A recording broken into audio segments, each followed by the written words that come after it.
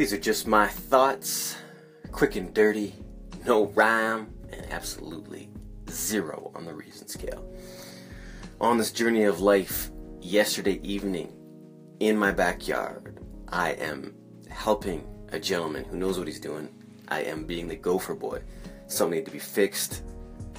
I don't know how to do it. The people who do come, and I offer my services as a helper. That, to me, is good karma. This not being the point, though.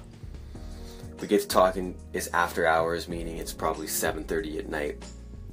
And my man says to me, you know what, man, I just want my life back. We kind of get into a deeper type conversation.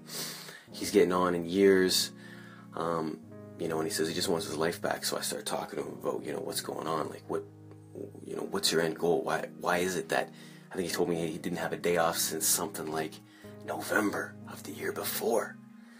So I was trying to get it, like, is this a passion? You just love it, you just can't say no? Do you actually need the finances? Do you need, and there was no 100% yes answers to any of those questions.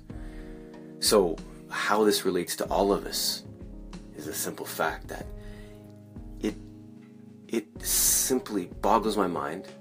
I myself am also very guilty of this, but we put ourselves off, and by ourselves I mean the mental trifecta: spiritual, mental, and physical health.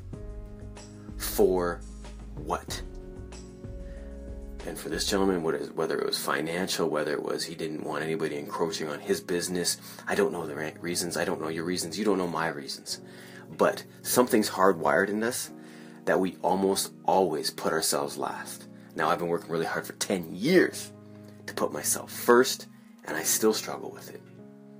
So my question of the day back at you guys would be, why is it that we put ourselves off? Because when we're 80, 90, 70 to 100, whatever, some of these things we put off, we will not be able to do.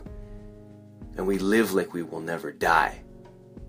Like, we put stuff off, and it just, looking at that gentleman, he knows he might not, he even said to me he doesn't know if he'll have this health into the next year, and yet keeps grinding to the bone. What is it in us that does that we put ourselves off? Just a thought, just my thought.